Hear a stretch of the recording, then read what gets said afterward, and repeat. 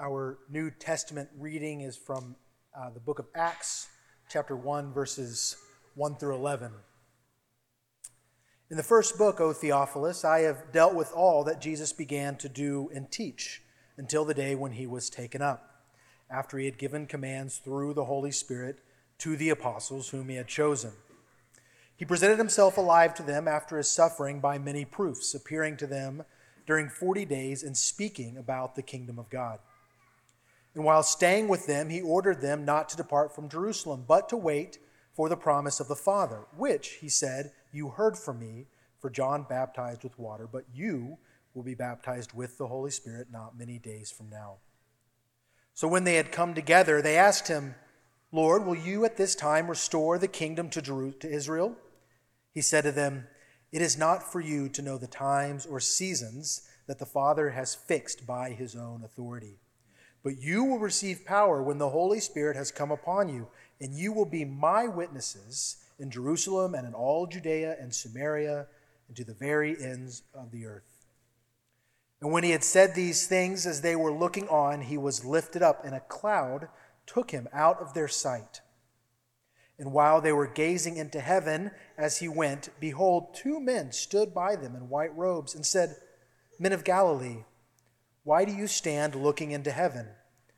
This Jesus, who was taken up from you into heaven, will come in the same way as you saw him go into heaven. This is the word of the Lord. Thanks be to God.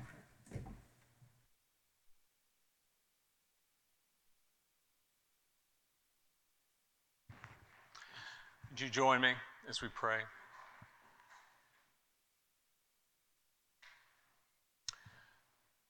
Oh, living God, we pray that you would invade and overcome our walls and our darkness. We pray that you would come and be our light, be our hope, be our strength. Come to us now. You've been here the entire service. For those that are seeking you for the first time, for those that feel distant, for those that wonder how they're going to just get through this week. We ask it all in Christ's name. Amen. So, we say at Grace Downtown, a goal. A goal. And our goal is to be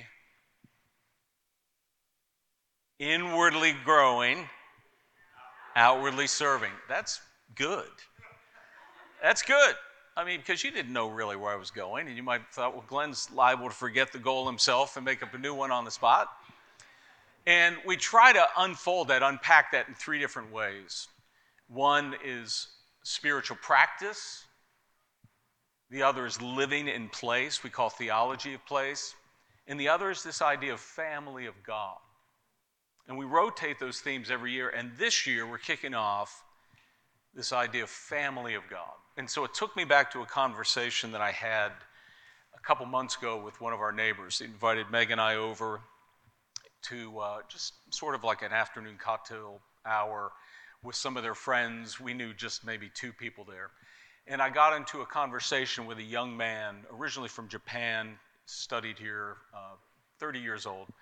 And immediately, we're just sort of clicking. We went just a significant conversation really quickly. And at some point, I said, yeah, I'm a pastor. And that's normally when the conversation just ends. But he actually was brave enough. He said, really? Tell me more. Tell me about church. And he then said, I'm not a Christian, but I find among my friendship groups, if there's one thing that makes us curious and intrigued and maybe even drawn to the church, is this hunger we have for real community, like authentic, committed community. And that's the thing that, keeps kind of makes me consider. He had a college stint where he considered it, and I can tell he's still considering it. And what I what I heard was him saying, I desire a sense of family, right? A sense of community. Now, I know, family's a loaded word, right, for us. For some of us, the idea of family of God just triggers like my broken family, and or just a creepy cult, right? But when you look at the New Testament, that's not what you see. You see this idea of wholeness and transparency and self-giving, and we'll have a chance to go through that, where commitment isn't casual and it's not coerced, but it's there. It's really there. And the culture of the family doesn't mirror the divisions and the suspicions of the world, right? The old divisions that just keep rearing their head over and over again in every generation. And in the book of Acts, one of the things that was so striking to the surrounding culture was how they made sense of this group of people together that didn't belong together, right? Jew, Gentile, widow, orphan, married, single, rich, poor, religious, pagan, zealots, imperialists.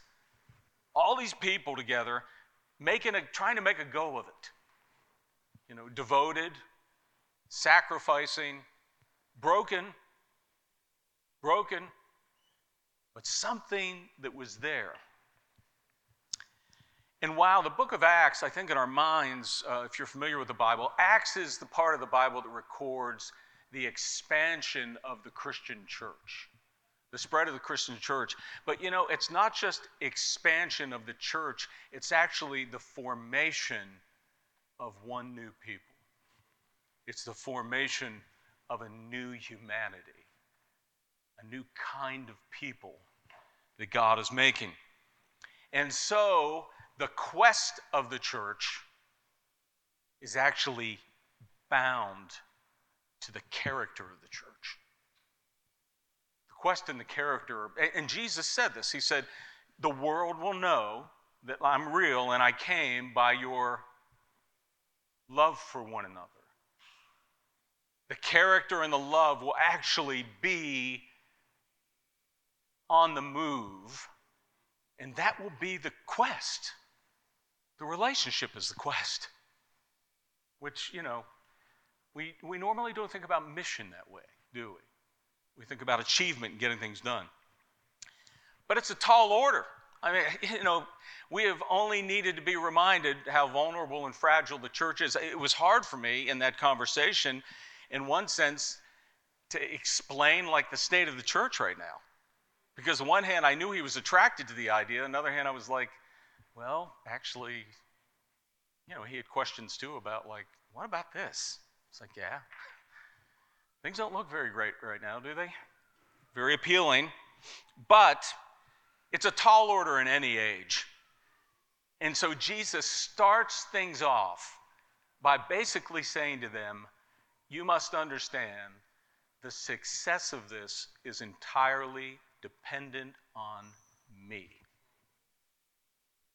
The success of you being that community is entirely dependent on me. And that ought to give us some hope.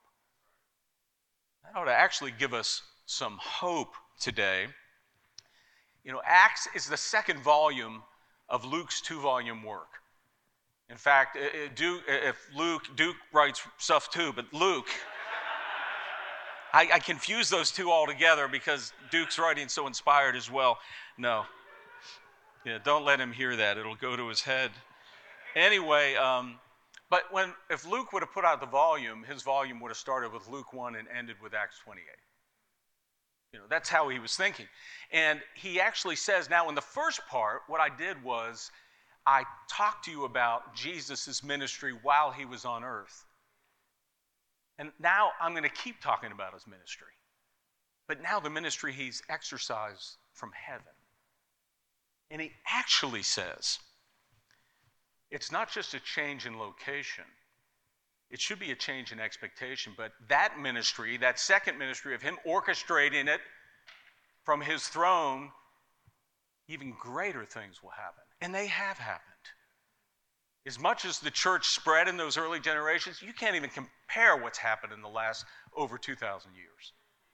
I mean, the stories, right? The life change. Even in this room, even in this city, we could collect all the churches in Washington, D.C. We would be amazed at all that Jesus does, continues to do. But if that work of the formation is going to happen, he has to shift our confidence. He had to shift their confidence from themselves onto him. He had to build it differently. And so he puts them through 40 days of an immersion course. 40 days. And the purpose of it is ultimately for them to see this whole project is dependent. I'm calling you to be one new people, and it is dependent upon me. That's where he starts. That's where we have to start, as we think about what it means to be the family of God. And so 2 things he does in those 40 days, instruction and conviction. He gives them instruction and builds their conviction. So let's look at those. So this past week, I was having problems with my iPhone, and it's a brand new phone, and it was like the button was stuck. It wasn't working, and it would kind of work, it wouldn't work, and then the other one wasn't working. So I don't know about you. It's amazing how like a broken phone can send you into panic. As if like the world's not going to be okay. Immediately I was like, I got to get into an Apple store, like immediately. And thankfully there was God showed mercy in my anxiety, and I found one, and went in there, and so the guy looked at the phone, and the first thing you're always afraid of is the big thing you're going to hear is, "It's your fault," right? This is your fault. Like, oh man, I'm not. So I was hoping it wasn't my fault. And then, so he went, not like that, and then he said, well, usually what this happens is we take it back there, and we're going to have to pull off the back, actually keep it. It's probably a logic board. He starts saying all this stuff, and I'm just like, it shouldn't be that hard. I mean, I was just thinking, no. And then he was just about, well, wait a second. Like, there's a little something underneath that button. Pulled out his tools. He had them hidden, and he just kind of went to work. And that was it. And he said, well, you can't just, and I'm giving you this advice for free. You've heard what I had to go through to get it. Now, you see, I got one of these cases. I've always thought, well, it's in the case. I don't need to worry about it. He said, no, you got to pull it out of the case and clean the inside of the case because debris gets in there and get in your phone. Maybe that's why you came, right? Some of you are like, that was the best part of the sermon, something practical. I really need to move on here, right? Okay. But the point is, okay, all of us have had these, maybe it's like, you trying to work out a math problem or some skill you've been trying to acquire. We all have these moments where the lights go on, right? Aha moments. And something results from that. When the lights go on, your confidence builds, right? There's a relationship between instruction and confidence.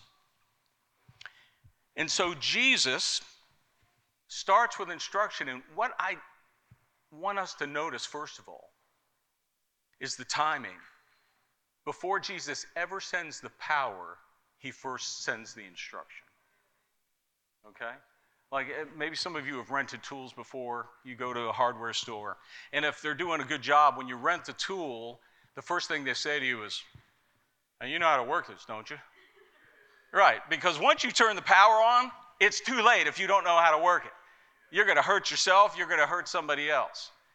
The disciples cannot use that power yet. He has to spend 40 days in instruction with them, detailed instruction. And it reminds us, too, that the Bible never pits truth and power against one another. The church will sometimes do this. We need more power, experience. We need more truth. The Bible never does that. Jesus actually says, what we find is the Holy Spirit is taking of Jesus and enlightening, but we're going to unpack that. The 2 areas of instruction that we see here. is he instructs them about the nature of the Word of God and the kingdom of God. Okay? First of all, the Word of God.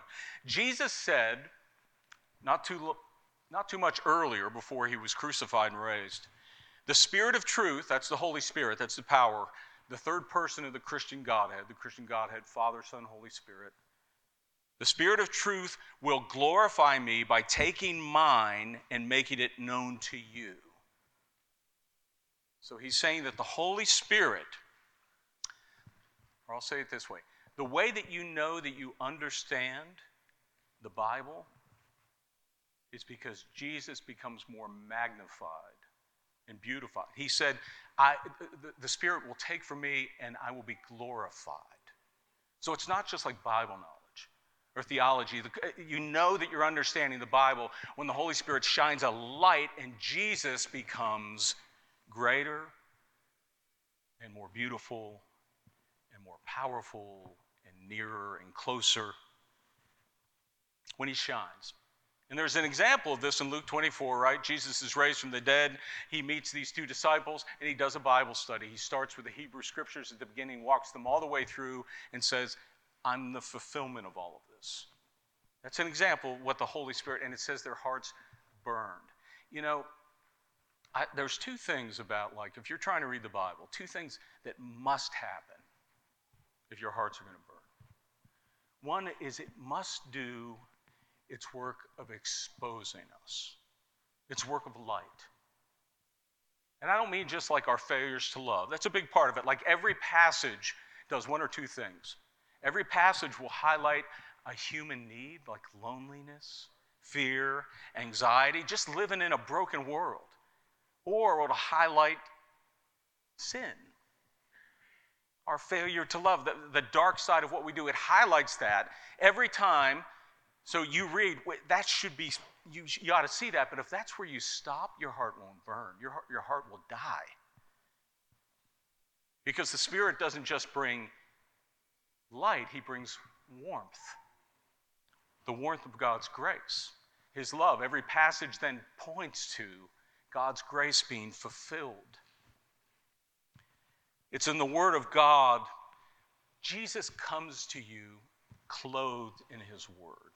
He is called the Word. So, the elders took this retreat, and the weekend beforehand, the Women's Leadership Council did a retreat.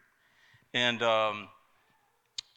I said to the guys there, I said, we always need to follow them. One, they left like a bunch of great food. But more so, we walk in, and on the table is a stack of letters, one for each of us. And it was so interesting to watch every person walking at different times. They walked in, they went, wow. You know, the presence of our sisters and fellow leaders there in that word. Or maybe I can put it this way. You've been to a wedding or rehearsal dinner, and at some point, someone who's part of the crew stands up, and maybe they read something. They read a testimony of affection. You've got the person present, but you also have the Word. This is what God does mysteriously when we open ourselves up to the Word of God. As the Word instructs you, our high priest who groaned and wept his way through this world comes to you and says, I understand. I'm listening to you. The prophet comes and shines that light that I just talked about. The king comes who declares the good news of the kingdom, the good news that our sin can be condemned and judged, and we don't have to be with it because he had been sacrificed in our place. And the good news of freedom from bondage, from sin. He comes to you in his word. So in the word of God, as the Spirit instructs us, we find this transcendent, mysterious God who's full of wonder and leads you to fall and worship. People get that a bit as they look at, the new photographs from space in the world, this idea of wonder and mystery, but it's not depersonal. Why? It's personal. The wonder of the earth only means something when you realize it's a gift from somebody. It's not just a beautiful happenstance. We see the transcendent God. We see the near God. You look into your Father's face, and before you saw a judge, you see a Father. You discover a friend. You discover an elder brother, a king, a family. This is what he does, is he instructs us. You discover that there really is forgiveness, and there really is unconditional love. At the end of Luke's first volume, and this is sort of his version of what's called the Great Commission, listen to what he says. Then he, Jesus, opened their minds to understand the Scriptures, instructed them. Thus it is written that the Christ should suffer and on the third day rise from the dead, and that repentance for the forgiveness of sins should be proclaimed in his name to all nations, beginning from Jerusalem. This is the part. You are witnesses of this. This is what he says to the apostles. And when he says you are witnesses of this, he's not just talking about the facts. He's saying you've tasted this. Someone who demonstrates this so beautifully is the Apostle Paul. His witness constantly is laced with his testimony. He'll talk about the witness of God, and then he immediately says something like, and God's grace overflowed to me. We're only witnesses of the good news if it's good news to us, right? Like that it's not a whole, it's just a message otherwise. It's just like this idea of, in fact, it'll really become dangerous. I'm trying to import some moral order on the world, or some twisted political vision, or whatever it is. It's not good news. To be credible witnesses, it needs to be that. But also instructions of the kingdom of God. Now, by the disciples' questions, when they say the question about, are you going to restore the kingdom? One of the first questions they asked Jesus is a political question. Not much different than us in the church today. Now, they had a history, right, in the prophets about this. So they were expecting that when the Messiah came back, there would be a physical reigning of the Messiah on earth. And Jesus believes that. That's in the future. But what Jesus is talking about here is not, the nature of the kingdom is not fundamentally a political, cultural thing. He still has to drill that into their minds. It's such a shift, and it's such a shift. I mean, this is part of the problem and the division in the church, right? It keeps just happening over and over, whether it's on the right or the left. Christians constantly going, I need to see this kingdom manifest now in the way that I need to see it. I don't know if any of you caught Michael Gerson's op-ed on Friday in the Washington Post. I would recommend reading it. I think it's profound. I think it's profound. And in it, he's talking about the kingdom. And he says, Jesus rejected the role of a political Messiah. He insisted that the kingdom of God would not be the product of nationalism, Jewish nationalism. It would not arrive through militancy and violence, tactics that would contribute only to a cycle of suffering. Instead, God's kingdom would grow silently, soul by soul, among you, across every barrier of nation or race, in acts of justice, peacemaking, love, inclusion, meekness, humility, and gentleness. That's the kingdom that Jesus is executing. It's the rule and reign of the kingdom in the hearts of people, which then begins to influence its culture around it. But it's not just the nature, it's the scope. Jesus is having to shift their vision from the kingship of thrones to being servants bringing light to the world. John and James, the sons of thunder, are the ones that say to Jesus, when you come into your kingdom, can we be on either side? You're going to have this big throne. People are going to walk in, and I'll be there, and he'll be there. They're still thinking that way.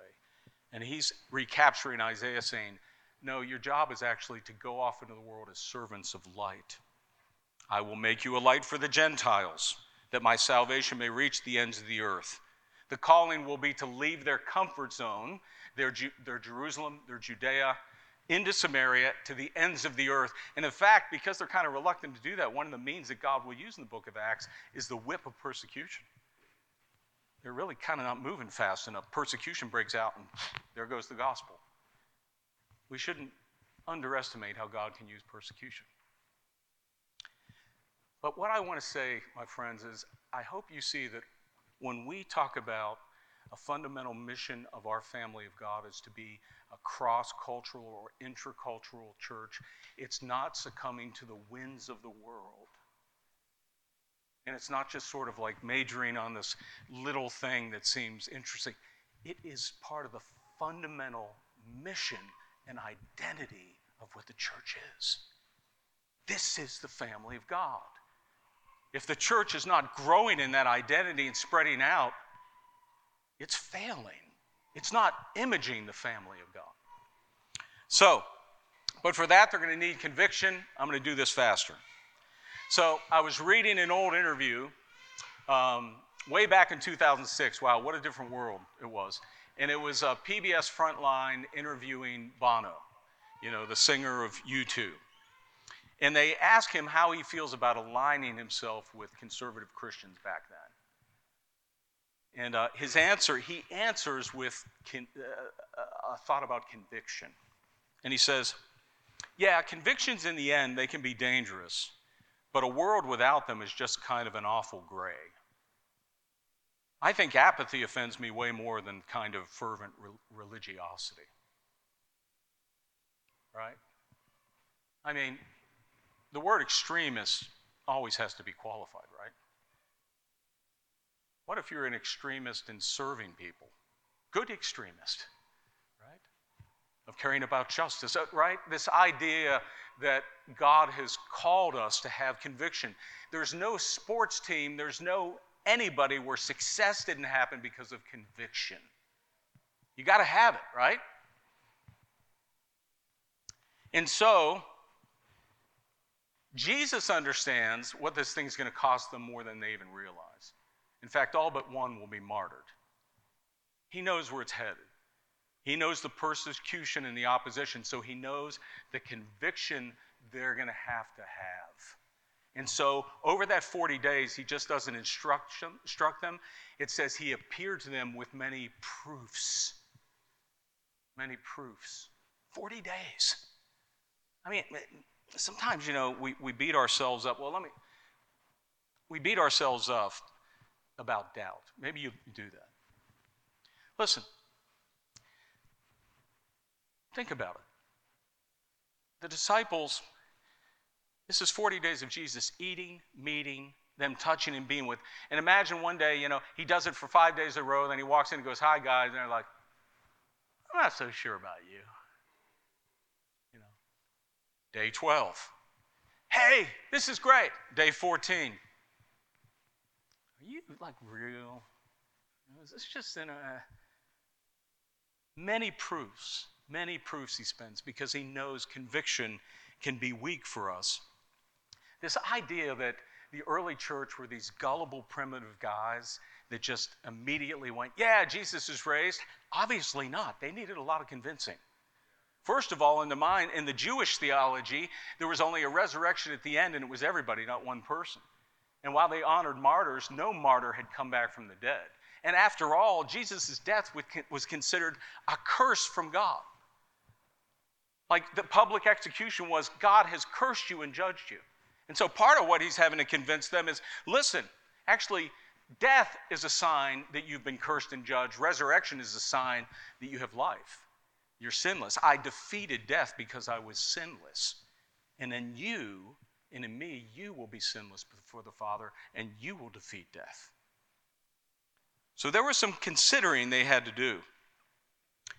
Now, the Apostle Paul will say in one of his letters, at the time of the New Testament writing, he could actually point and say, if you don't believe this whole thing about the resurrection, Jesus appeared to over 500 people, and a lot of them are still living. So you can just go talk to them. They weren't afraid to just put it out there. But there's no doubt that the apostles, these 11 and then 12, were given a massive, immediate, powerful testimony experience of his resurrection. And not only his resurrection, his ascension. Now, in this text, it's interesting. it almost goes into slow motion. Things are moving along, and then we get this. And whenever the Bible goes into slow motion, it's trying to get your attention. And when he had said these things, as they were looking on, he was lifted up, and a cloud took him out of their sight. And while they were gazing into heaven as he went, behold, two men stood by them in white robes and said, Men of Galilee, why do you stand looking into heaven? Significant, this happens on the Mount of Olives where Jesus' triumphal entry began. So, right, this is this idea of the king triumphing. But what they do is God wants them to see that the resurrected Jesus is ascending to his rightful throne. And now he will be commander-in-chief and executive agent orchestrating the ministry on the earth. And he will do it by his Spirit through us, through the church. It's amazing.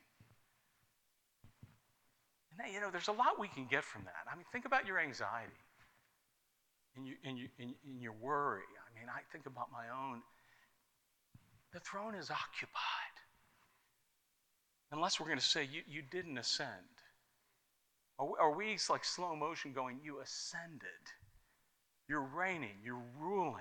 No matter how freaked out the world gets, no matter how bad it gets, whether we get more runs of pandemics, whether war invades our world, you are reigning, God. The longer life we have, we see that.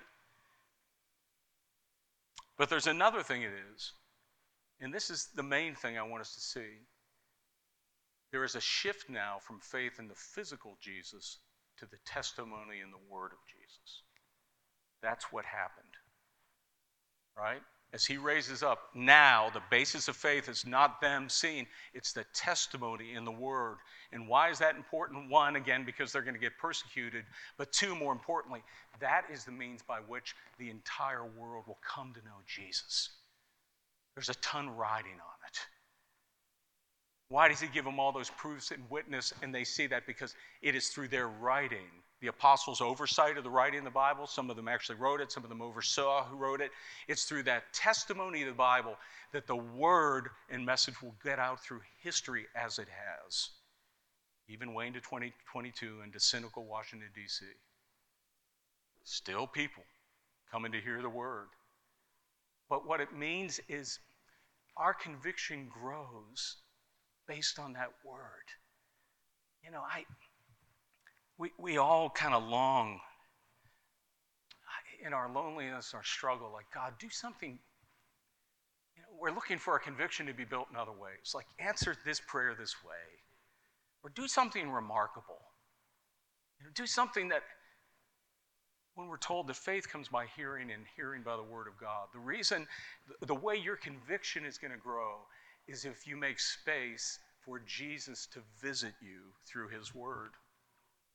And I want to ask you, are you available? Are you available?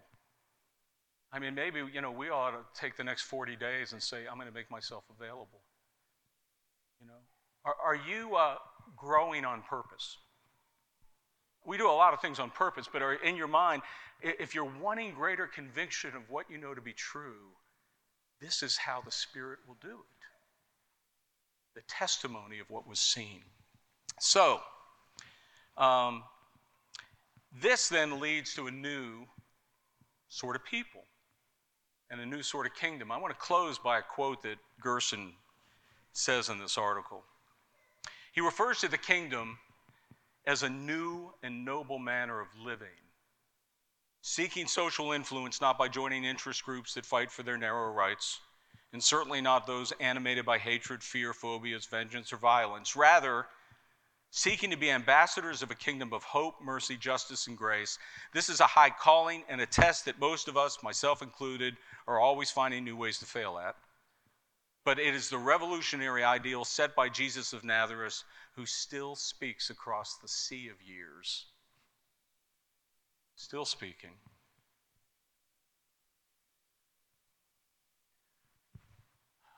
We are being called to be one new people. And God is doing that work. But before we launch off whatever missions we think we have, He's already said to us, I need you to sit, and I need you to be enlightened, and I need you to be emboldened by who I am and what I've done in the testimony of millions and millions and millions of my followers. Let's pray.